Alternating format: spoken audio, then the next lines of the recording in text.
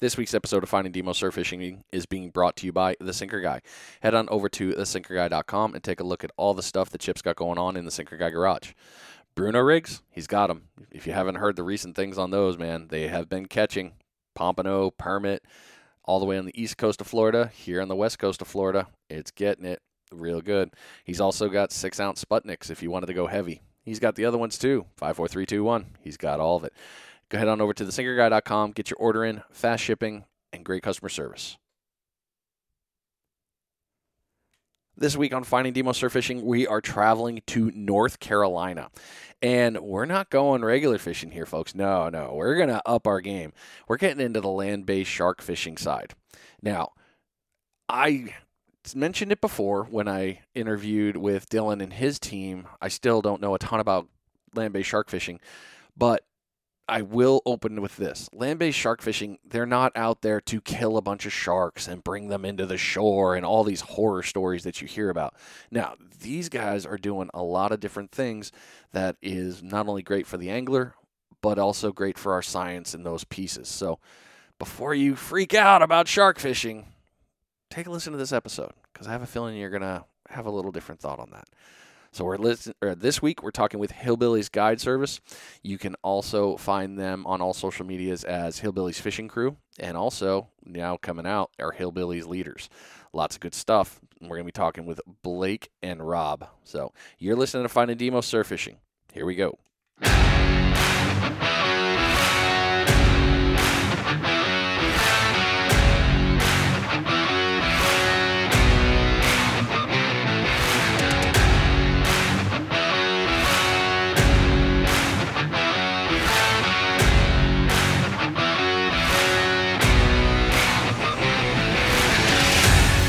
Oh, yes. New week. All sorts of new fun stuff going on. Man, new episode for your ears. And it's going to be packed with good knowledge, because this is one I've been really excited about. We've been talking a little bit offline here and there about how we're going to do this. And I've done a little bit of the old social media stalking, because that's how we do things nowadays. And it's been educational to see what they're doing. So, like I said, when I opened up here, we're talking with Hillbillies Guide Service. You can find them on all social medias. Hillbillies Guide Service, Hillbillies Fishing Crew, Hillbillies Leaders. They are land-based shark fishing based out in North Carolina, from Topsail to Oak Island. You're going to be hearing from Blake and Rob. They're the head guys on this one. You can find them on Facebook. Easy search through their name there, the Hillbillies Guide Service. Instagram, you can find them on the Hillbillies Fishing Crew. And TikTok. We love TikTok. We all know I love TikTok. This thing's too funny. You'll find them at Hillbillies Fishing Crew. So don't forget to give them a follow. Catch up on all that information there. Now, I've been running my mouth for a couple minutes there, so let's just get right into this show, shall we? All right, welcome to the show, both Rob and Blake. Guys, welcome aboard. Thank you for having us, man. Yeah, thank you for having us. What's going on, Bron? Oh, fun. I'm like I said, I'm pumped up with this. So for everybody to get voice association, hello, Blake. Hey, how's it going? There we go. And then Rob, there we go. Hey. Now we're all associated. Now we're all happy and centered. All will be well on this one. So you guys have been doing land-based shark fishing for a while. You're just the two of you running it, right? Or do you guys have a couple more? So basically, me and Robert pretty much just did the guide service. We do have a crew, Hillbillies Fishing Crew, that we fish with on the regular when we just go to fish for fun. But me and Robert are pretty much doing the guide service. Okay. Well, we will jump right into the questions here, and you guys are getting it right out of left field, blind. You're the first episode I never sent the questions to. So appreciate it. And in reality, the reason is we got really close on the, hey, can you do this one? Yeah, I can do this. So, all right. So we'll start off with Blake. We're going to go with you first, and then Rob will go to you next on this one. So tell us your story and what got you into fishing. Okay. So basically, I started freshwater fishing. My grandfather lived in Alabama. My grandparents did. They lived on the lake.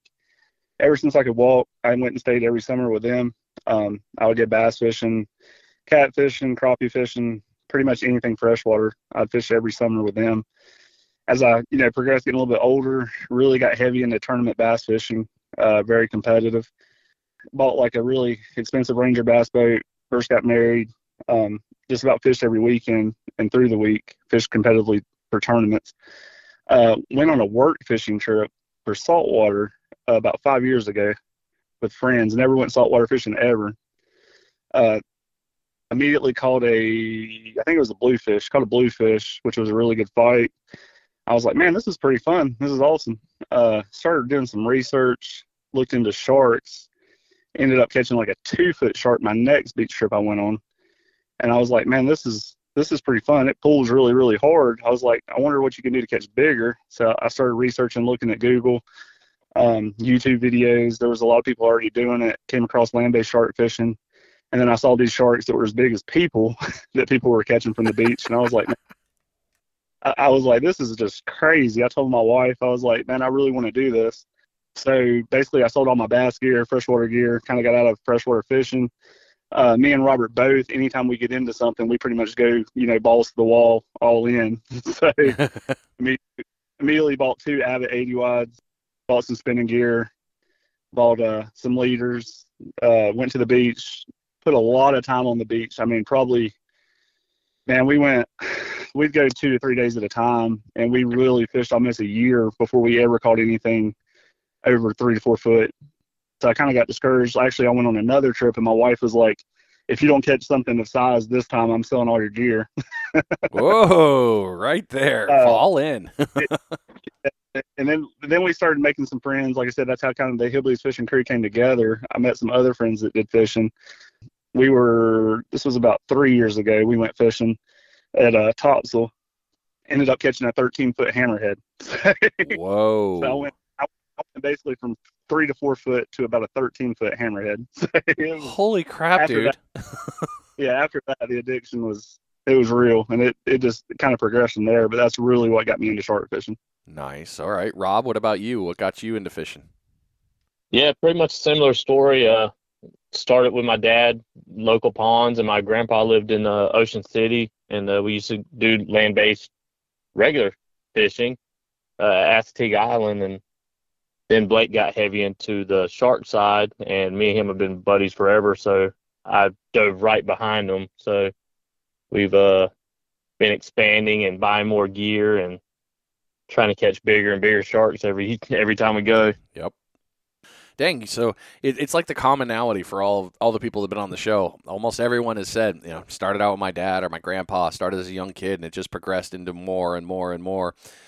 You're the first one to tell me you've gone from a 3 to a 13-foot shark, so that's insane.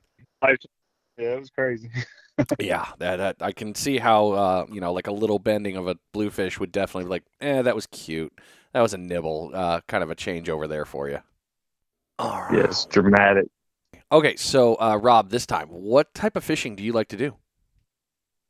I really like catfishing, and so the shark fishing kind of relates to exactly that. You dropping baits and waiting. Okay. So when you say that's my thing. Okay, so when you say catfish, so freshwater cat on a pond, sort of, you're happy? Yeah, lakes, ponds, rivers, but yeah, mainly we have large lakes and large rivers up here that hold monsters. So that's kind of also the same thing as the sharks. I think the state record here is like 109 pounds for catfish out of a lake. So, holy crap! Yeah. I've seen on social media people are like, oh yeah, look at these catfish, and then you see them, and you're like, that's a monster. I mean, like, that's going to eat a person. Yeah. Those things with their mouths at that size, they are huge. Yeah, I believe our state record blues were caught by father and son. The father beat the state record, and then within 24 hours, the son beat his record. But massive catfish. Wow, that has been fun. What about you, Blake? What kind of fishing do you like to do? So besides shark fishing, I really enjoy trout fishing. I live in the mountains, which is crazy from the beach. So we're about a 3.5 hour ride to the beach. Wow. But I really enjoy trout fishing. My dad pretty much got me into trout fishing. He's really big into fly rod fishing and kind of got me hooked and addicted to it. And it's just kind of something that when you fish for trout, you really get to relax because you're not really doing a whole lot. You're kind of just enjoying nature and being with nature while you get to just kind of taking the beauty of the trout stream. Something about being out there. Oh yeah, it's just like the beach when you're sitting out there enjoying, the serenity of the beach. It's kind of like that in the trout stream. What is your favorite thing about fishing? So for me, it's kind of the competitiveness. I'm really competitive. I've always been that way.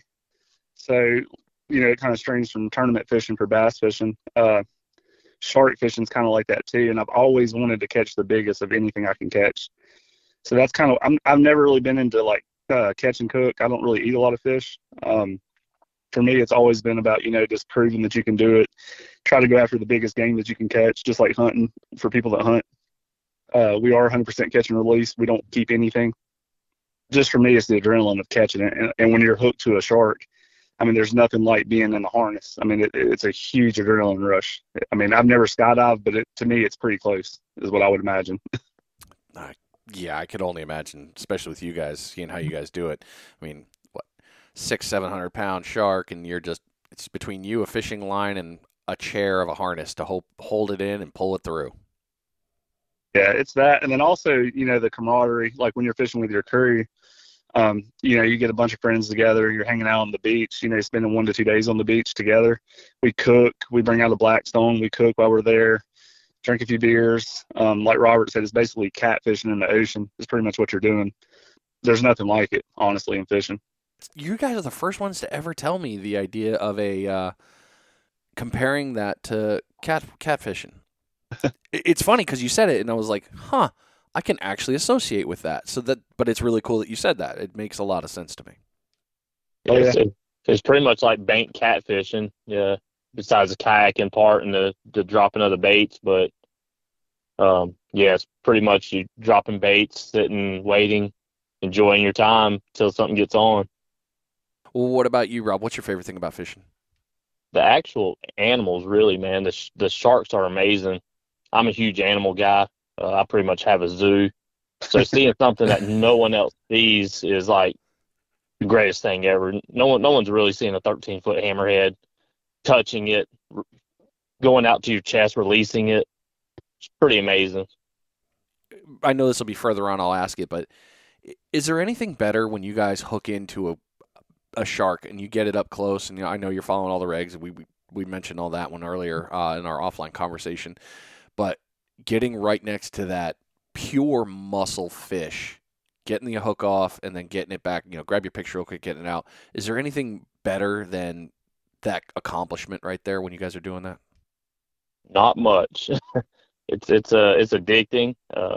Just being able to feel the strength of those animals, and like you said, we normally end up going chest deep back to release them, to make sure they're swimming off good, getting past sandbars with them, make sure they're healthy, getting them back out. It's just an adrenaline rush, something no one else gets to experience. I always, as a sideline guy, because I've never done land-based shark fishing. I've only watched it, but just seeing it as a bystander, if you will, they are beautiful creatures. I mean, granted, yeah. I won't go in the water that much because I know, they're there, and I know they won't eat me because I'm not really on their menu thing. But, I mean, on land, I am the apex predator. In the water, I'm something's possible food. So, yeah, no. And sharks get such a bad rap, and really, 90% of them, they're so docile when you catch them. I mean, they really are. When we take them, handle them, release them, they never really try to turn back or anything like that. They're usually 100% docile. Occasionally you might get one that would, not be as docile. Occasionally bull sharks for us are the only ones we've ever had turn and try to come back. I've had one that's on a bull shark.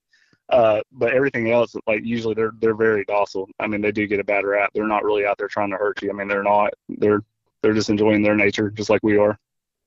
Rob, it sounded like you were going to say something there. Yeah, I don't do much swimming, which is crazy. I don't do much swimming in the ocean because of the sharks, mainly in my head. But what's really crazy is I go chest deep to hop into a kayak and get thrown out of it 200 yards out, and it doesn't bother me to go catch one. Right. And then get in the water with it to walk it out.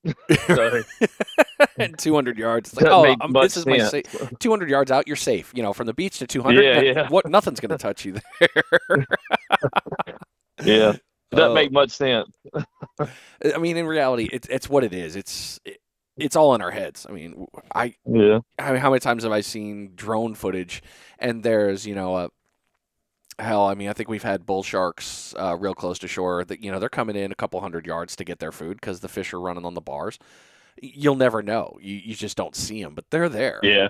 So Always. they have zero. You could be kicking and splashing. They may come up and be like, oh no, no, I don't want that. Gross. It's just the perfect storm in our heads to be like, there's something out there that's going to eat me, and they want nothing to do with us. Yeah. Oh yeah. I was telling Rob this week earlier we were talking. I was like, man, I'm actually more scared of stingrays than I am sharks. Yeah, they're indiscriminate assholes. They will hit you. All right. So They Rob, got my boy Steve. Yep. Yeah. But don't hurt the friggin' stingrays, listeners. Don't just barb them and throw them back out. I mean, just because they got Steve, they don't. It wasn't that one didn't get Steve, but I don't know. I always feel like I need to say that. I've seen several times in groups people talking about that. And they're like, "Oh, I took the barb off." I'm like, "Why? It wasn't going to hurt you. It had nothing to do with you." Yeah. But I am a bit of a softie when it comes to fish. I'll admit it. I'm a little bit like that. I'm not sad.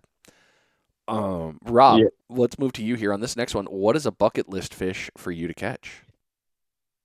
I'd like to catch a mako. That is my thing. Yeah. I really want a mako. And of course, I think everybody's bucket list would be a white, but a mako is more reasonable. I definitely want to get on it. It's a close second. I get it. Okay, you guys get makos up there, right? Yep. Well, I've only heard of one great white getting landed from shore, and that was here. And everyone was utterly shocked that a white came this close to shore and they were able to land it. There's a kid here that's landed too. Really? Yeah, on the OBX area of Hatteras and stuff. Okay. Well, a white is hard to land. I mean, I'll ask because I don't have the answer. I don't know. Are whites more of an aggressive predator? Like they want to go after their food? They're not really going after the bottom sitting bait, or are they still kind of scavenger too? They're more pelagic. They actually hunt higher up in the water column. So like most of the time you can only get them on a float rig, just like your makos. But you can't really target whites. They're kind of illegal to target, so you can't really target them, but you can target a mako. Okay, and a white could just be an accidental bycatch, essentially. Yeah, pretty much. That's what. Okay, that makes sense. All right, Blake, what about you? What's a bucket list fish for you to catch? Probably like Robert said, mako. I mean, that's pretty much everybody's land-based shark that they want to catch. Mako is 100% something we're hoping to get this winter. Dusky, we get a lot of duskies around here. I would like to have a big dusky, and that could happen again this winter too. For me, I would probably go with a mako also. That's probably the bucket list, top of the bucket. Okay. Yeah. So now this year you both got to catch it so you can slap the hands and say, all right, we caught it. So, all right, got it. That's right. Staying with you, Blake, where would be a dream place for you to go fish? 100% if I could go anywhere, it'd be Australia. Just because of the tigers they get. They get some massive tigers, and it's so pretty over there. And it just would be a dream to go land-based shark fish Australia.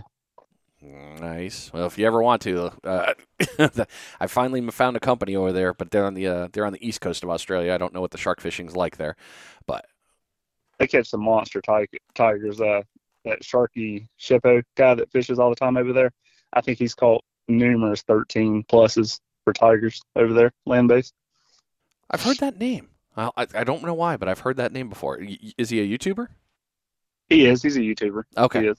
That explains why I've probably seen his stuff. Okay.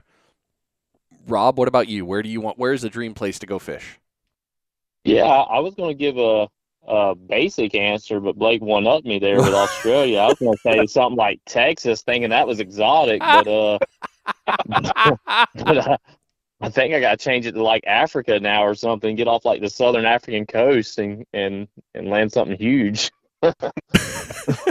Now you guys have two to go for. All right, so Australia and South Africa. Yeah. Fine. We'll Jeez, guys. Yeah, I was thinking the whole world meant like United States, not the whole world. Well, now you just have to do both. You have to go to Texas and then have to go to South Africa. Right. For the Amazon in there too for peacock bass and pariva. Oh man, an Amazon peacock bass. Come on, that's like Oh, that's super bucket list right there, isn't it? Yeah, I would love to go down there and land an arowana. That would be insane. Like Oh a Wow. yeah. 6 foot arowana. Yeah. Oh gosh, you guys start talking about that stuff, and I was gonna say go fish Australia when I was talking with them. He was talking about going up north. He's like, yeah, you got to kind of be careful. The fishing's great, but there's crocodiles, and you don't really want to just put Yeah. a kayak in the water and just go for it. So, then he started talking about all the fish that they catch up there, and I was like, well, that sounds really fun. I want to go up Yeah. there. No, never mind. We're not going to do that. Good stuff. I was gonna say another thing that would be really cool that we've talked about doing also is a sturgeon trip. We've been wanting to catch sturgeon. That's something that probably down the road we're gonna do. Oh, that'd be fun. Where are you guys thinking? In here or where are you headed? Uh, I don't really know yet. I haven't researched it a whole lot. I know there's a bunch of different places that offer it, but I definitely know, coming up sometime we're gonna look at it. I know Spokane, Washington has some that way. I know, Sure, the Great Lakes have them. yeah. I'd imagine. That would be epic. Yeah, yeah, I like it. Now I can't wait to hear about that one. All right, I'll be stalking you a little bit on social media for that. Oh man, I hope you guys do it and make a post for it because that'd be a lot of fun. I've been seeing a lot of the people that I follow on social media. I've watched them during the winters. They kind of do sporadic trips. They go somewhere else and then they just get after something different. Like it's not their normal fishing and then just crushing it. All right, keeping with you, Blake. This one's probably going to be a long answer, and I expect that. So. What has been your favorite fishing memory? I can answer for Blake. Ooh, Catching a 13-foot hammerhead. that would be a good one. It definitely was. I hear about it like 3 times a day. It spoiled me. Like I said, that one kind of spoiled me. It made it really hard to beat that one. All right. Probably my best fishing memory for me would be probably at my grandfather's house when I was like 17, fishing off his pier. Like I said, I used to catfish a lot from his pier and go out in the boat. But we were catfishing one night and actually caught a 42-pound blue cat with him. And I think my dad was there also. So that for me, that was one of the biggest, probably best catfish I've ever caught, and probably one of the best moments being with him during that. That's a big cat. Yeah, I haven't broke that yet. That's still the biggest catfish to date that I've got. I haven't been able to break that one yet. Okay. Rob, what about you? What's been your favorite fishing memory? Assateague Island with my grandpa and my dad. Just airing down the Jeep tires, riding across it, seeing all the wild horses, catching bait fish. Really, that was nothing huge. Just being out there. That whole island's like mesmerizing. Just stands out to me my whole life. Nice job, guys. Well, now we're going to transition into probably one of the best parts of the show that I love because now I'm stealing your fishing knowledge because you're sharing it with the world here. So we're going to really dig into how you guys fish. Now, this isn't exactly about guiding, but if you guys want to tie it into your guiding, that's absolutely fine. We are going to talk about your guiding a little bit later, but we're really going to dig into basically the knowledge piece to try to help people out. And this can be land-based shark fishing. This could also be regular fishing, however you want to do it. But before we do that, we have a very important thing that we've got to do first.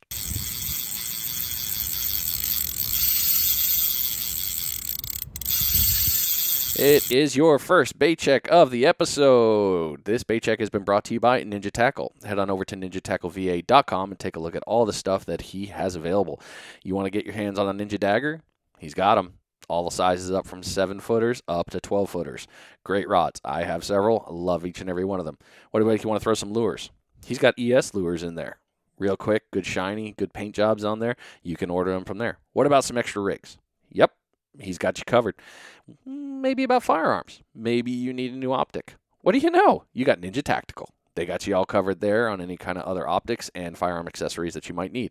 So head on over to ninjatackleva.com and get your order set up for success. All right, so like I started saying here, now we're going to dig in. So Blake, if you want to handle this one or however you guys want to do it, how do you plan your fishing trips?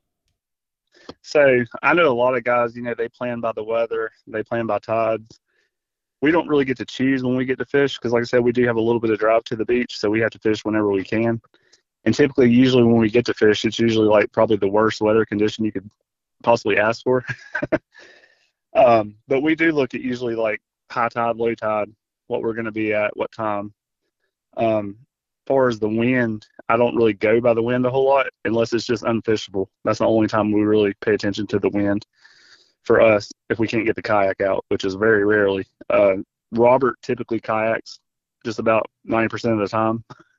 Unless he just is too tired or he makes me kayak, I will, but it's not my favorite, but I'll do it if I have to. But Robert is definitely the strongest kayak person we have. But the moon phase don't really bother us either that much when we shark fish.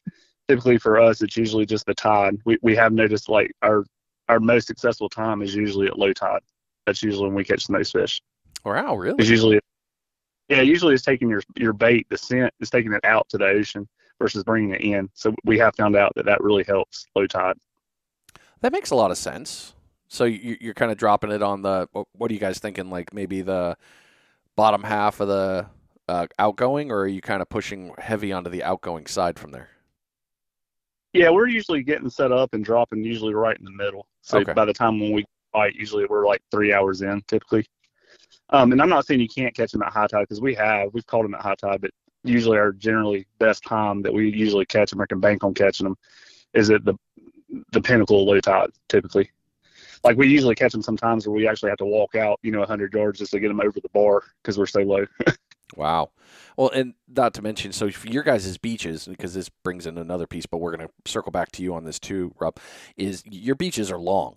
It's not a big significant drop. You've just got a long beach that you have to get down to get further out, right? It is. Yeah, it's like that. Yeah, it's not like Florida. Like, Florida, y'all have like a bar past that third bar. Like you have a whole nother set of breakers. Yeah. Us, once we get past it, typically there might be one more bar, but it's little. But occasionally a shark will get stuck on it if it's at low tide. Okay. Rob, what about you? How do you plan your fishing trip, whether it's the sharking or anything? It's kind of hard to plan our trips because majority of them are based around people's schedule when they want to go. So it's kind of the we don't really do too much fishing during the daytime just because the amount of boats and how far we drop. Yeah, we just try to being out there is how you catch them. I mean, if you don't have anything in the water, you're not catching. So planning them to us is very limited. If we're all available, that's where we're at. Well, let's move into this one then. Rob, by all means, you took the shortcut on that last one, so you get the long one this time. No, that's right. How do you select a fishing spot? So we try to look for open spots with the low tide. We have great beaches here, so you can kind of fish at every beach and not be in people's way and have access points. But make sure that the bars, because we have artificial reef systems and stuff, and getting cut off is just horrible whenever you got so much in gear and so many rods out. But we have like 4 or 5 good spots at topsail, and it's been trial and error because we had to find the bars. You can see them on maps sometimes, they'll show. But yeah, we're looking for open, no artificial reefs, looking for 1 or 2 sandbars and that we can drop a pass and get bait out to. All right, now I'm understanding a little bit on that one. That because you want that piece there. Okay, Blake, what about you? Yeah, so basically the same thing. We usually we'll look at a Google satellite occasionally or maps or whatever. We look for sharp breaks. If we can find any of those sharper breaks, like if it drops from 20 to 30 or 10 to 20, any of those sharp breaks that we can find and be on either side of the break. That's kind of how we look at. And a lot of time is trial and error. But now we put the time in. We have like 5 or 6 spots, like Robert said, that we know the depth that we need to drop or what's going to get hit during different seasons. As far as like we don't really drop during the day hardly ever because, like he said, boats, and just because out of respect for people on the beach, we don't daytime fish a lot. Because for my family too, I mean, I wouldn't want to drop right beside them. So we usually wait till right at sunset before we ever drop baits.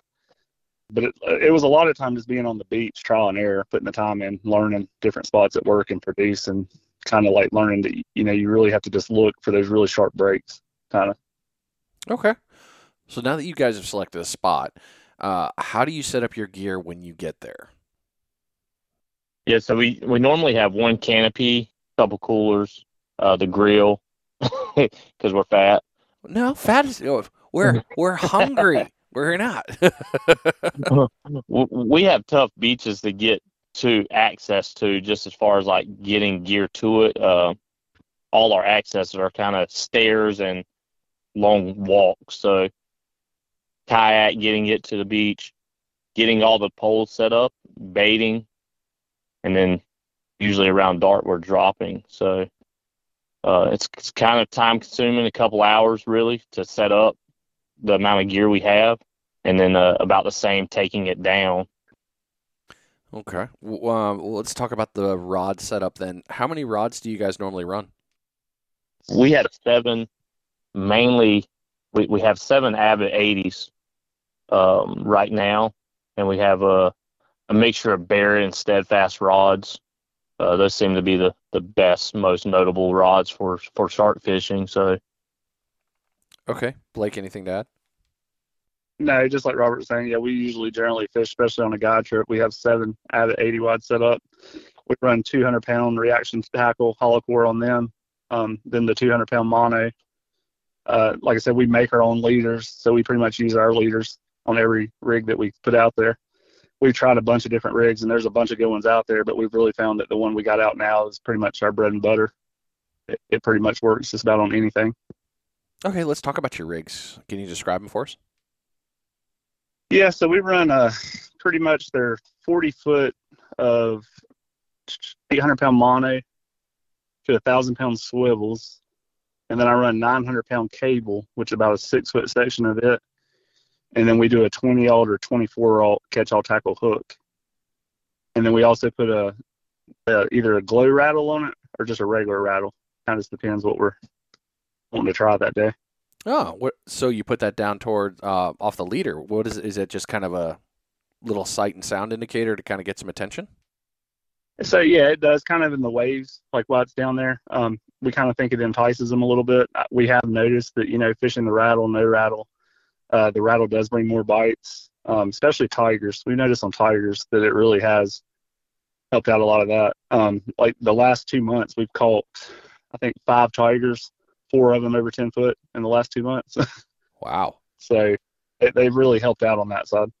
You're the first people I've ever heard of using something like that on the end, because normally, I've always seen the line and then the hook and all the leader in between, but I'd never seen a contraption at the end. Yeah, like I said, it really we've noticed that it really helps out. Like I said, we tried a bunch of different leaders out there, and there's a bunch of knowledgeable people and make really good leaders. And we've caught big sharks on other people's leaders. We have, like I said, that hammerhead came on somebody else's leader. It wasn't one of ours, and it held it. It did really good. It's just you learn, just like any surf fishing. I'm sure you've learned when you tie your rigs too. You can always make things better in your mind when you try it. Yeah, variety is the spice, man. One is great, but having numerous is glorious to be able to get out there and catch after the fish. And we've got I'm friends with another guy that's really big into shark fishing, especially out in the Beaufort area, Eli Glisson. And he's been after a hammerhead out that area. He guides also. He's been guiding for 8 years out there. He's been trying to catch a hammer that way forever. And I actually sent him some leaders to try of mine.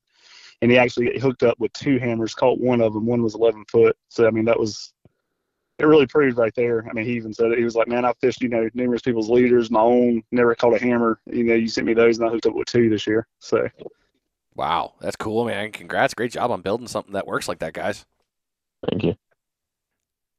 So when you guys, like you said earlier, you've got 5 different locations that you really pick for when you're doing all your trips and guiding. And sometimes you guys go out on your own, which we've seen on that. So if you guys were going to go out and fish in a brand new place that you've never been before, what would you do for planning to set up for that? So we kind of did that last year. We actually made a trip, the Hillbillies fishing crew, all of us in our crew. We went to the Panhandle, never fished it before. We took 2 enclosed trailers, and we went to, I think it's Opal Beach out that way. Ah, you're in my backyard. Yeah, I love Opal. Yep. But yeah, we went to Opal, and we stayed a week fishing out that way. And it was new to us. Like, we had never done it. It was in the winter. It was a winter trip. And we're already talking about doing a winter trip this year, too, to Florida. I don't know if we're going to go back to Opal or if we're going to go to a different place. But we did a lot of research. We talked to a few people, talked to different things, looked at different weather patterns, looked at what people was catching. And actually, the week before we got there is the same week they caught that Mako and Great White. Oh, no kidding. Yeah. Now, what killed us was when we got there, they literally had the coldest cold front Florida has had. they said, in numerous years when we got there.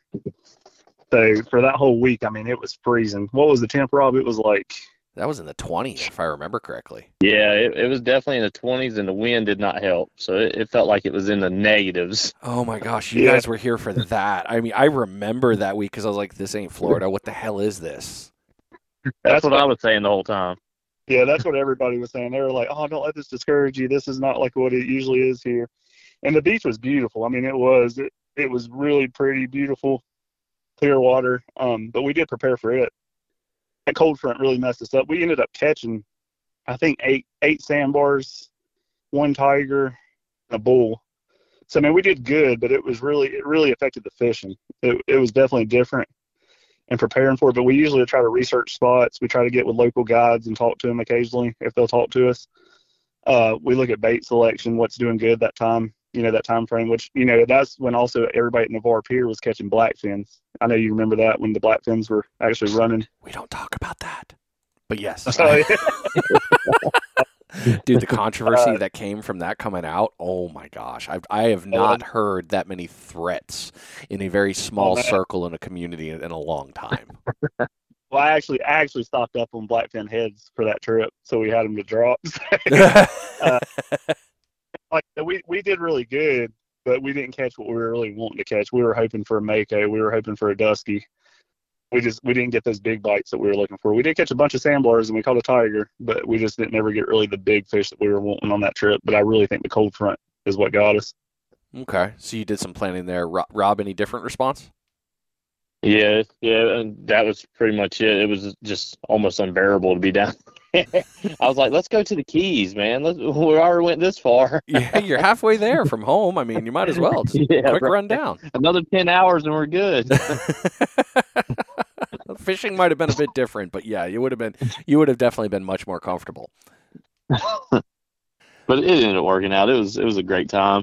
Something we'd never done before like that as a group. So it was awesome. Well, if you come back down this winter, hopefully we don't run into one of those freezing ones for you because, that's just god awful and painful. I'm sorry. Yeah, it was a beautiful trip though. Like I said, y'all definitely have some of the prettiest beaches. I mean, it was like no other. It was beautiful. Yeah, it's cheating. It's like going to the Caribbean, but you're in Florida. Definitely. Yeah. Well, let's talk about adjustments here. So while you're out fishing, whether it's the charter or on your own, Rob, I'd have you start on this one. How do you adjust your tactics for fishing when the bite isn't on fire? We usually drop so many different baits, and we'll figure out what's getting hit. So it's hard work, but we'll end up changing and going that way to that specific bait. And we'll also find distance is a big thing when shark fishing. So sometimes they're biting at 500 yards out. Sometimes it's 200 yards out. As soon as we can figure them out, we're usually on fire at that point. A lot of trial and error on our part from the beginning when we weren't doing great to now when we kind of know every area about the time of the day, tide levels. Now we've gotten more specific and we've actually figured out a good bit to where we're always catching 10-foot plus sharks. Okay, so adjusting the ranges and depths makes sense. Okay, on that one. Bait's a big thing. A bait being, yeah, definitely. I can imagine, yeah. A cow nose head versus a blackfin head would produce different results. Yes. Okay. Blake, what about you? Anything you'd add to that? We're about the same. I'm pretty much on the same level as Rob. A lot of people swear by stingrays. We're not really 100% sold on stingrays. We never do good on them. They do work really good for long soaks. You don't have to change them out. But at night, typically we do way better on fish heads, really big fish heads. That's typically our bread and butter. We constantly produce with bigger fish on fish heads than we do rays. Yeah, that's pretty much it. Like I said, mine's about the same as Rob on that answer. We're about the same. Makes sense. Okay. So you guys have mentioned bait a couple times, and I've been trying to find a way to squeeze this in, but now I'm going to now because you brought it up perfectly, and it was a great transition. So you're talking about different heads. So when it comes to using bait as fish heads, what is about the approximate soak time you'd say, and what are your favorite kinds of baits to use? Typically, like I said, we'll use bonitas occasionally. The only problem with bonitas is like they usually get hit really fast, but they don't last long soaking. You only get about an hour to an hour and a half usually before crabs or something pick them. But they do produce. So I mean, if you can keep changing bonitas occasionally, you're going to get bit. So if we take clients out that just want to catch a shark, they don't really care about the size, like that 5 to 6 foot, 7 foot, then we'll put on bonitas because they usually get hit. And I'm not saying you can't catch a big shark on them because we caught a 10-foot lemon the other day on one. So I mean, they do catch big fish too, but you just have to change them more frequently. Typically, like we use tile heads. They work really good. They're very hardy. They last. Crabs can't pick them as much. Snapper heads work really good. Big snappers like hognose snappers. I mean, we're dropping really big heads too. I mean, these are probably like 15-pound heads when we're dropping them. Jeez, that's big. So yeah, you figure a 15-pound head, 2-pound weight. If something pulls that and runs with it, it's going to be a big shark. It's usually at least 9 foot plus if it runs with it. It's a huge bait. It's a big bait, big fish. All right. Big bait, big fish every day of the week. And one good thing for us is like, a lot of people have to catch their bait. Well, I've got a buddy that actually runs a seafood market, so he keeps me all the bait I need pretty much. I get all the heads I want. It docks out does it in Hickory, so that's pretty cool. That doesn't hurt the heart at all, right there, to have that bait set up. No, it doesn't at all. It helps because that used to be. I mean, that's 90% of shark fishing is worrying about bait, what you can get, where you can get it, and we occasionally catch our own too, and we have to get stuff. But usually he helps me out a lot on stuff I need, so that's a huge asset having him. With 2-pound weight, I mean, of fish, you got me thinking here because my brain always goes back to how you're anchoring it. What kind of weights are you guys using to anchor your bait out there? We use spider weights, usually from Adam Strukel. He seems to make the best spider weights out. And those are pretty heavy, aren't they? I mean, I remember. Gosh, I wish I really could remember it. I've never heard his name before. Sputnik, if you will, or a claw arm or something like that, right? Yeah, it's basically like a big grappling hook almost. Is kind of like what it is. It looks like a torpedo with spider legs that come out and you bend them. Like I said, like Robert said, Adam Strukel, he does, I think it's Apex onshore fishing tackle. We've tried numerous weights, but his weights are the best. I mean, they hold, like we know when we put a bait out, it's a 2-pound weight. That bait's not going to move. I don't even care if there's no current. We still use the 32 ounce. That's what we use 99% of the time when we drop baits because we know if we kayak it out, it's not going to move. That 2 pounds going to hold pretty much everything you've thrown out. Yeah, you just don't want to kayak out and then have your bait wash back to the shore because it's so hard to do and it takes so long to do, time consuming. So, yeah, we usually just make sure that, what we put out stays. We don't want it washing back into the shore. Yeah, I mean, Rob probably doesn't want to be kayaking out every 5 minutes. Yeah, that's pretty stressful. So, Rob, let's talk about the kayak for a quick second here because it runs in conjunction and you're the kayak guy. What are you using and about how far out do you what's about the max you like to go? Blake likes to get a couple drops at like 800 yards because he likes to see me paddle that far. And that's friendship right there.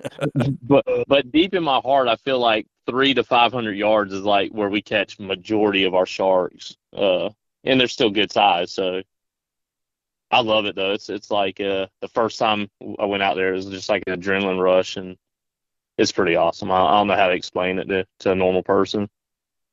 Can't imagine explaining it because every time I've seen anyone kayak out, I'm like, please come back safely. You guys are so far out there. There's been some sketchy times when weather's just not cooperating and the waves are just massive. It's not often, but yeah, you sometimes you don't want to go out there. You fear it, and you just got to do it. So yeah, he almost did die one time in a storm when we were out kayaking. He got hit by. Doesn't sound like I want to hear that. I want to hear this, but I don't at the same time now. It's kind of like that. This is a scary situation. Yeah, it really didn't seem like it was that bad. The waves were rough, but we'd been through it before, and just what it was the waves were just further offshore. I guess from hitting another bar at that time. They had just done some reconstruction to the beach. So it was kind of a new area for us, even though it was the same area. but they'd dredged the beach to fix the beach line, and just waves were just further out for some reason, and got hit with like a 8, maybe 9 foot wave, and it just completely tipped the kayak straight back. And having 2 baits on there, 2 hooks, 2 weights, it was so strong it broke the kayak leash, so the kayak just left me, and I'm swimming as hard as I can to get back to the kayak to flip it over and get back in it, and I felt like I was pedaling like my life away, and they were like, "Yeah, you weren't moving. You just got lucky the kayak came back to you." Oh I no, was like, that's "Holy terrifying. crap!" I was like, "Man, I thought I was treading water good." And they're like, "No, you weren't moving. You were just sitting there." I guess I may have been in like a rip tide or something. And then the kayak just happened to come right back to me. So a little nerve wracking, but I think I held off kayaking for a little bit that day. Yeah, I mean that's fair. Oh my gosh, dude. Yeah, a little fishing angel on your shoulder never hurts to be like, hey, don't worry, I'll save you. Yeah, for Yeah. sure. It was there that day. Yeah. Yeah, you burned up some luck, man. I'm glad you're still here to have this conversation with us. That sounds terrifying. Yeah, it was. Yeah. Well, all right. Now we're gonna move from into that. Now we're gonna move into your business, into the guiding. So before we do that, this is the perfect opportunity, man. We're right on timelines here that are glorious today. I tell you.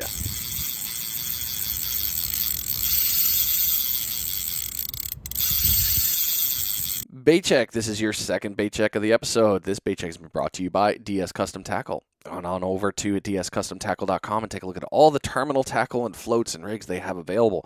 They got this new one that you've seen me post before, this glow-in-the-dark sand flea one. It's going to be awesome for your daytime. It's got the good gold color for the catching on them fleas, but if you want to stick into the nighttime, into the evening, it's got the good glow side on there too that's going to catch that attention. Tie that up and get all hooked in to get into something fun there at the surf. If you also need beads, maybe you need some other ones on some squiddy looking things, he's got them. dscustomtackle.com. Head on over and get your order in. Well, now we're talking about into the guiding piece. So, Blake, we'll start with you on this round. What got you into guiding? So basically, like I'm very competitive. I told you earlier. We got to fishing, with the crew. We got where we're actually pretty good at it now. Like Robert said, we haven't zeroed in a long time. Knock on wood. We typically usually catch at least an 8-footer. We would have people on the beach all the time that would walk by and be like, "Hey, do y'all offer charters, or can I do this? I want to do it." Me and Robert kind of pitched the idea back and forth to the crew. Like I said, the crew just, some of them didn't really want to do the guide business side, and me and Robert both are like, it basically pays for itself coming down to do it. We feel like we have the knowledge because we put the time in, we've learned, and we want to share experience. The biggest thing for me was I want to share the experience with other people. I don't really care about catching the fish now. It's more about setting the hook, let them reel it in and have the fight. Especially kids, like seeing kids catch a shark that's bigger than them. That's a moment you can never get any other way. So for me, that's really, I want to promote it. And shark fishing's always been such a taboo subject. There's a lot of locals that, and people in general that, a lot of shark fishermen, they're like, no, don't talk about it. We don't want it in the spotlight. We don't want it this way. Well, I think if you put it in a positive spotlight versus the negative, I do think it helps. I mean, because, the sharks are there. People are going to shark fish. I think if you can promote it in a positive way and show education, it really helps. And we do tag also. We tag with NOAA Fisheries. So, I mean, we do a little bit of research on that side. It's just definitely, we want to get it in a positive spotlight. That was the biggest thing with me wanting to guide for the most part. That's awesome. You guys are working with NOAA. I love that the majority of every shark team I've talked to is, we tag and we send in the data. Hell, those creatures we think we know a lot, but we know barely anything about sharks. And it's really cool that we're able to send this data back, and you guys are the ones to thank for that. So thanks for always doing that. Rob, moving into you there, what got you? It sounds like Blake answered it, but was there anything for you that got you into guiding? Yeah, that's the same thing. We just had a bunch of people asking about it, and same thing, man. Like we talked earlier about like memories and stuff, and all of our memories come from our family. And pretty much, I mean, we've had a couple bachelor party guide services and stuff, but majority of our guide services are like dads wanting to be out there with their family. That's just really cool because that's the only way you keep these traditions alive. Hunting, fishing, everything gets looked on negative nowadays with harvesting animals, and this is just one way to have it positive for people 20 years down the road. So that's one of the big things for me too. Not only having fun, but helping people learn. And you're right. Something about a kid, that smile. It's so different after they catch a monster fish. Yeah, Oh, yeah.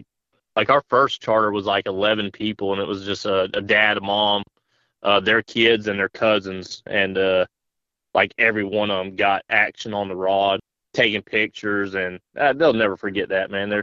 They're 16, 17, and 12-year-olds out there. They'll all remember that for the rest of their lives. Uh-huh, for sure. Well, Rob, you already started there, so let's continue on with you, and you guys can bounce this back and forth however you want. What comes with going on a trip with you guys? Yeah, so pretty much hitting us up at our at Blake's email. Blake does majority of the planning and guide. I'm just kind of like down for whatever. So he goes back and forth talking to the people, getting their info, seeing what works out with everybody's schedule. But pretty much we're always open as long as nothing's booked. But majority of our stuff we want at night anyway, 'cause like we were saying earlier, just with the boats in our area, they go pretty close to shore. Having $3,000 or $4,000 worth of gear get ripped at one time isn't fun. So we try to plan around that. That's really the only thing that we ask of them is to do evening and night trips. So Okay. Blake, anything to add of what comes with going on the trip with you guys? So pretty much we offer, 3 different packages. We have a 6-hour trip, a 12-hour trip, and a 24-hour trip. Usually our 24-hour trip, we do provide lunch or dinner. Beachside, we'll cook on the Blackstone. Like I think we made smash burgers a while back on one trip for the clients, yep. which they love that. So, like I said, we always fish a minimum of 7 Avid 80 wides on the trip. So I mean, a lot of charters you go on, they're only running 1 to 3 rods. We're putting 7 out, so you have the highest chance available to catch something. Trying to think what else. We'll put out surf rods too, so they can catch some surf fish in action, catch a couple whitings, catch a couple pompano, some bluefish if they're running. We bring cornhole boards where they can play cornhole during downtime. Like I said, we really try to cater to families. We do a lot of family on our charters. And then also, like Robert said, we've done a few bachelor parties. That seems to be a big hit on that side. Like I said, we rarely don't catch something on a trip. Usually everybody's happy. Our very first trip, like Robert was saying, we had 11 people, and we were basically explaining the rules and how it's going to go. We're like, hey, this is what's going to happen. And about that time, we were 30 minutes into the charter. We doubled up. We doubled up with a 10-plus tiger and a 9.5-foot hammerhead. Oh, no. So it was chaos. We literally, Robert had to land the tiger, and I had to land the hammerhead solo. We both did. So it was definitely chaotic because, like I said, it was our very first charter. And that's what me and Robert were wondering. We were like, can we do this, right before that? And then we caught, like I said, we doubled up on a 10-footer and a 9.5-foot hammerhead. So it definitely helped us, get some confidence and like, hey, we can do this, and we've continued to do it every time we went out now. So it's really helped us.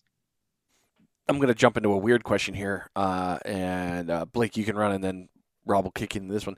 One of the ones that the danger time that from my brain is the landing. The landing and the release are the two most critical, okay, this is where we have to be careful moments. What is something that goes through your mind there when you're in the danger zone? We usually like me and Robert are really in sync. Our crew too, when we fish with them, we're all in sync. We all have a job. You have your leader man holding the leader.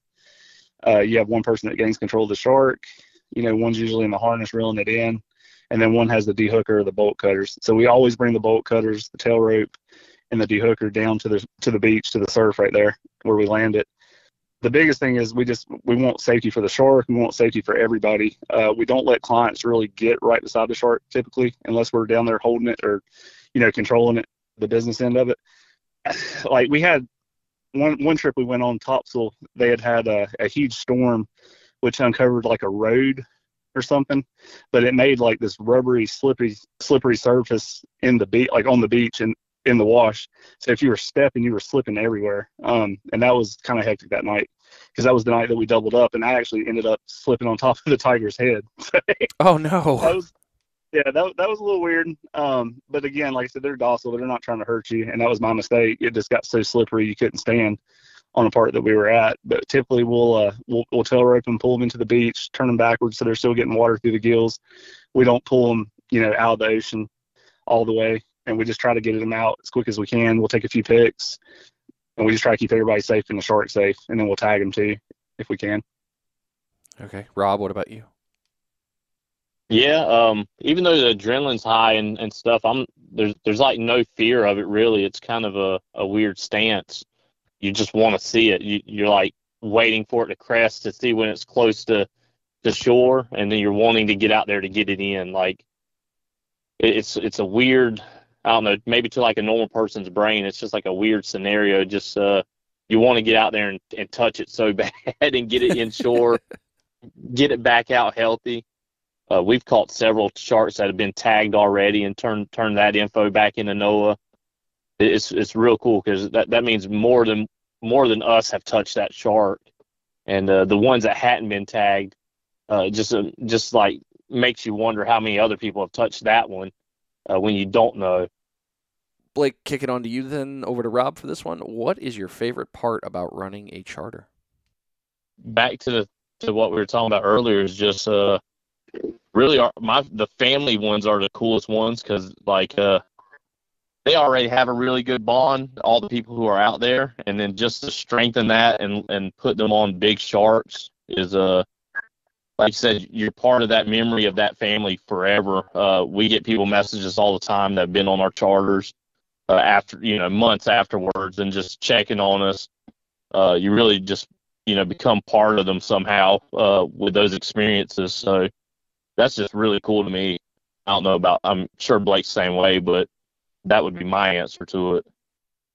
Mine's kind of like Robert said. For us, it's really the experience. Just letting family, it's kind of get involved. Me and Robert both. I don't even care about catching a shark now. It's really about setting a hook for them and watching them fight it. It's just really about the family experience, getting to see other kids do it and family members bond with their father, son, mother, daughter, anything like that they'll remember for the rest of their lives. Being able to be part of that and promote shark fishing in a positive way and get away from that negative stigma. And you guys definitely sound like you are promoting it in that way for sure. Just based on these conversations right here, I can tell you guys are really doing it really well. I was going to say, and there are several knowledgeable guides, in our area too that are really good. There's a lot of good shark fishermen in North Carolina that are very knowledgeable, and they've all been very helpful to us.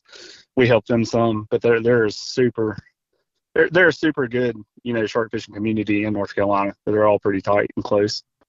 That's good to have a network like that. I was actually I didn't know if I should ask that one, but I was wondering how is the community of shark fishermen, because it's not like you're the only one.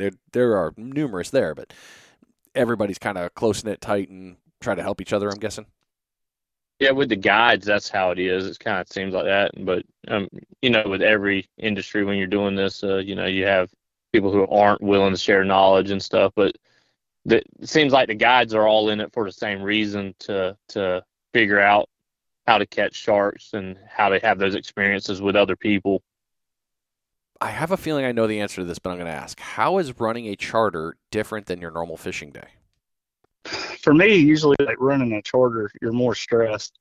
When we're just having a normal fishing day, like with friends, the crew or whatever, we're out having fun. We're not really worried. Me and Robert both stressed. We were really stressing the last trip we took because we were running it till midnight and we didn't get a bite at midnight, but literally at 12:05, we hooked a 10-foot lemon. So we really stay stressed until we catch fish, and that, fishing for a lot of people is fun, which it is still fun, but it does put a lot more stress on you when you're doing it for money. Because, you can't guarantee fish for people, that, but you really want to provide and be able to make them happy at the end of the day and put a fish on for them. So that, to me, that's the difference. Like it's more about just having fun, relaxing with your crew, your friends, drinking beer, chilling. You're not really trying to get as many baits out of that one time. Like for me, it's just you stay stressed more on the charter side or the guide side. Yeah, same thing. We just like the whole time we're together looking at each other like, oh man, we got to put these people on big fish. Even a 5 or 6 footer, that's impressive to a normal person, but we like to go all out. So we're always like stressed out when it comes to the guide side. I don't like taking anybody's money and not producing the results that we show off and we tell people that we produce. So the whole time, me and Blake are always stressed out when it's a guide. When it's just fishing with the buddies, we want to catch big sharks and it's cool, but there's more on the line. What have been some valuable lessons learned after starting and running your charter business? I think the biggest thing on my side was, the business side is like making sure it's an LLC, make sure you have insurance, make sure you get people to sign liability waivers.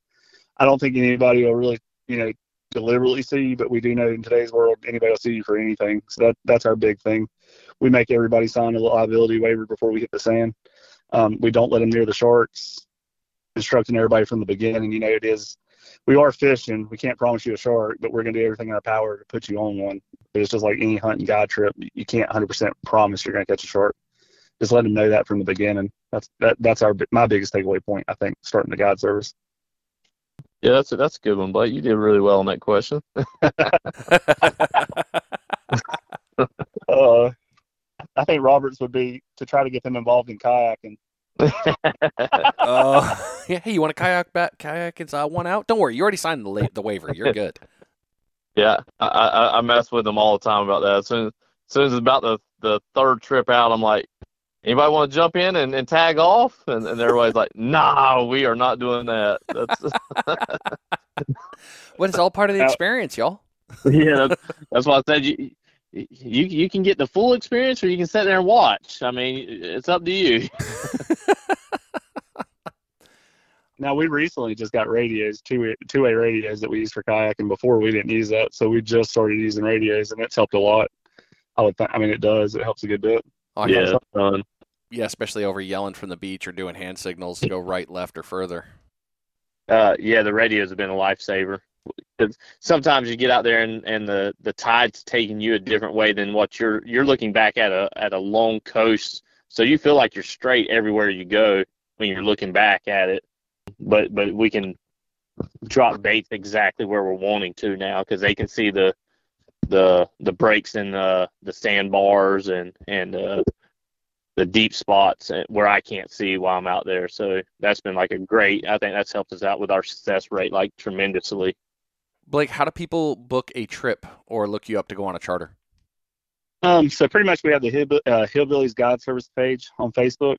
They can message me from there. They can do it on Instagram. That's typically the easiest way I get back to them.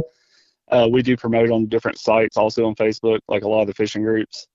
Usually everybody that just pretty much contacts us on Hillbilly Guide Service page. They can either message or call or email. Either way, there's all three of them are on there.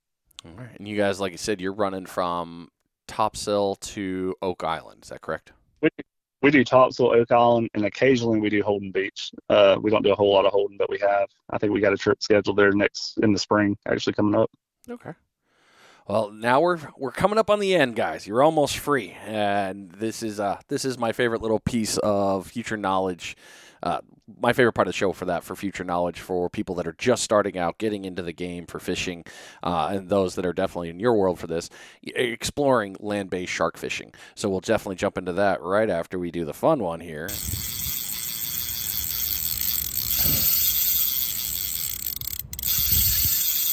Bait check. This is your final bait check of the show. This bait check has been brought to you by Deerfield Fabrication and Welding. You ever needed a new cart? Maybe you wanted a custom cart. Head on over to Deerfield Fabrication and Welding. DeerfieldFabandWeld.com. I forgot it's not the whole words. And take a look at the stuff that they have in the shop. I have seen some of their brand new gear after the recent Pompano Fall Blast tournament, and their carts are looking fabulous. When two of your friends are, one's an inspector for welding, another one is another cart maker, look at the welds and say, that is quality, that is well built, then you know that something is being done right. Head on over to DeerfieldFabandWeld.com. Take a look at the carts and all the accessories they have available. Build your cart, and you can reach out and talk to Deerfield to see if there's any other adjustments you need to make to get your cart set up the way you want. Thanks again, Deerfield, for coming down for that tournament. Always good talking with you, and great job on the carts you guys have been building. Super great product. What knowledge would you give to a brand new angler starting out in land-based shark fishing? Biggest thing I believe is tides. I believe that the low tide surface for shark fishing is like huge. I just believe you catch bigger sharks and more sharks at that time.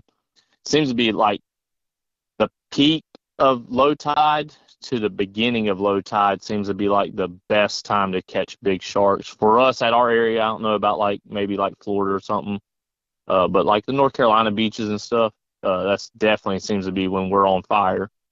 That and the right gear, releasing sharks safely. Those three things are probably my biggest aspect of the fishing. Blake? Mine's like Robert too. I mean, the biggest thing is if you don't have bait in the water, you're not going to catch a fish. So don't overthink it, because at the end of the day, like we talked about earlier, it's catfishing in the ocean, basically. So don't let like people discourage you and say, oh, you're not going to catch anything, or you can't do that, or you can't do this. If you don't have bait in the water, that's 90% of the game. So just don't let people discourage you. The other thing that I would recommend highly would be take a charter with somebody. If we would have took a charter with somebody from when we first started out, I think we would have saved 2 years of a lot of headache and a lot of learning. I think if you go with somebody that's very knowledgeable from the start, you'll definitely learn more, and it's going to help you throughout the long run catching sharks. You get to avoid a lot of the unnecessary trips that you're going to zero hitting the beach. Yeah, learning from other people and their mistakes or quality or their product or how they do things, that makes a huge difference in time and aggravation. It does. And you don't have to have the best gear starting out. I mean, a lot of people are like, oh, you got to have a 80 wide or 130, to catch a shark. I mean, you don't have to have that necessarily, but you do need to have quality lines, something with a decent drag that's got around 40 to 50 pounds of drag, and good leaders. You want something that's going to hold the fish, because you don't want, that shark to break off and have 200 yards of line trolling behind him when he breaks off and tangles on a reef and ends up dying. That's not good for the sport. It's not good for the shark. It's not good for anybody. So you really do want to have, quality gear if you can, what your budget will allow for the size of the shark that you're targeting. But at the end of the day, like I said, being in the water is 90% of the game. I love that you threw in there the gear thing, because you're not going to go out there with a 12-foot surf rod, hucking monster bait and think you're going to pull in a 12-foot tiger. I mean, No. You're not going out there. Don't try targeting monster species with gear that can't, because all you're going to do is, one, get spooled, and then you're going to eventually end up killing that fish. But also, one of the ones I was always told is, if you're hooked up on it, get it in and get it out as fast as possible. You do not want them gassed, because they won't make it. Definitely. And nowadays, too, I mean, one other thing I would say, too, is watch YouTube.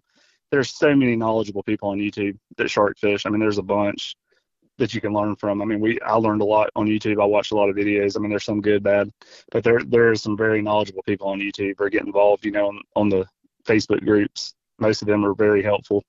Like Robert said, you get occasionally, some of the people that think they're all that and they don't want to answer questions, or they just think you're the dumbest person alive for asking anything. But there are some very knowledgeable people in the sport that are very happy to help. Good stuff.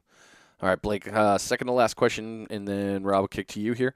What do you recommend to someone coming to the areas that you normally fish that's never been there before before they even put their lines in the water?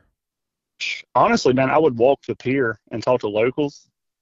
That, to me, like, if you walk the piers and talk to locals about the area, that's usually a good spot, because a lot of the fishermen that fish there, majorly, they all fish the piers, or they're locals on the piers. And that they can kind of help you with the tides. If you just ask them, like, what's better, high tide, low tide, they might tell you a different area that's like deeper on the beach. Most people on the pier are usually very knowledgeable and willing to help. I would recommend everybody make sure they have their saltwater fishing license for the state and know the regulations. That would be my big takeaway, I would say, other than, like I said, maybe hire a charter or go get a guide service to take you out your first time. Yeah, makes sense. Yeah, definitely. Shark regulations are totally different than regular fish regulations, species to species. So knowing that and knowing what you can and can't do and bring in is it's going to be a big help for anybody. All right, Rob, you got the last word on that one. So here is the last question of the episode. You get to lead it. What's next for you? Trip to Florida. Catch me in Mako. That's next. For sure. Like I said, we hadn't fully decided. We've been talking about the last couple of weeks of where we're going. We kind of been on the Navarre again, maybe the Tampa area, but we hadn't fully decided. But yeah, we want to get on some Makos, both of us. So okay, that's going to be the next thing on my chapter for sure. And Blake will follow along. That's okay. That's really funny, actually. All right, Blake, what's next for you? Like Robert said, I mean, basically, yeah, we're gonna try to do some trips with the Hillbillies crew. Take it on the road a little ways. Like I said, we want to do sturgeon. We want to do a Keys trip or somewhere in Florida again. Just catch species, different things. One thing that we're trying to do, like I said, we're trying to focus on the brand for Hillbillies. I mean, we're coming out with merch. We're doing the leaders. We're doing different things. We're gonna do a really heavy YouTube channel probably next year on the guide side. We really want to give back. Me and Robert were talking about actually the other day. We want to do a veterans thing. So whenever they have Veterans Day, we want to have any local veteran from the beach and tell them, we'll have rods out. Anybody wants to catch a shark, more than welcome. We want to look back doing stuff for kids. We even talked about maybe doing a Make-A-Wish for kids, take them out and let them catch. So there's a lot of things that we want to promote, the guide service and the spotlight, for positive for shark fishing.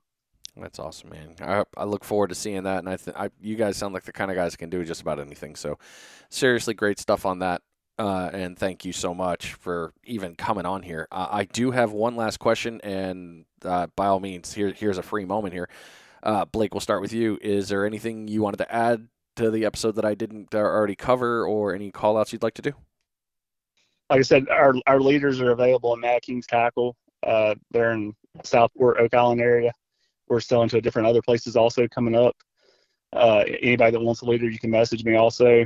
We are sponsored by Reaction Tackle for holocore braid and all their other braid. That's what we use to land continuously large sharks. Never had it fail. We also use Waterland sunglasses. That's pretty much it right now on our side. But like I said, we're definitely expanding and growing, and appreciate all the support from everybody. Definitely. Rob, what about you? Anything I missed that you'd like to throw out there, or any other sponsors you want to throw out? Man, we're just really glad that you invited us on. A great opportunity for us. It was great talking to you for sure. It's been great talking with you guys, and thank you for just coming on here, man. I am always thankful when anybody wants to come on and talk fishing. It's like the greatest thing in the world. Like, let's just sit around and talk about this stuff.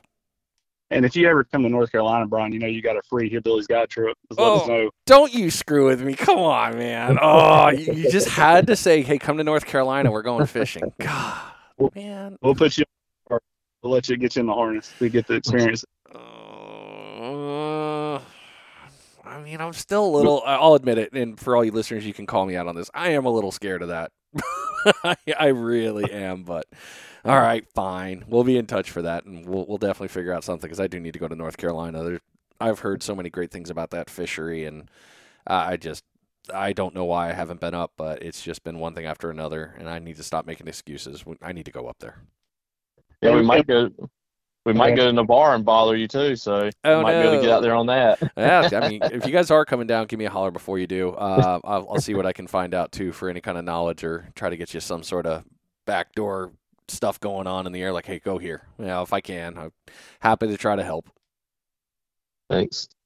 All and right. One more shout out. Yeah, go for it. I want to give a shout out to my wife too, because she's very understanding. I work a full-time EMS job, and I'm gone, about every other weekend fishing. So she is very understanding, and I know Rob's probably thinking the same with his wife too, because we do stay gone a lot during fishing season. So I mean, I really do want to give her a shout out. You're good, man. That's good stuff.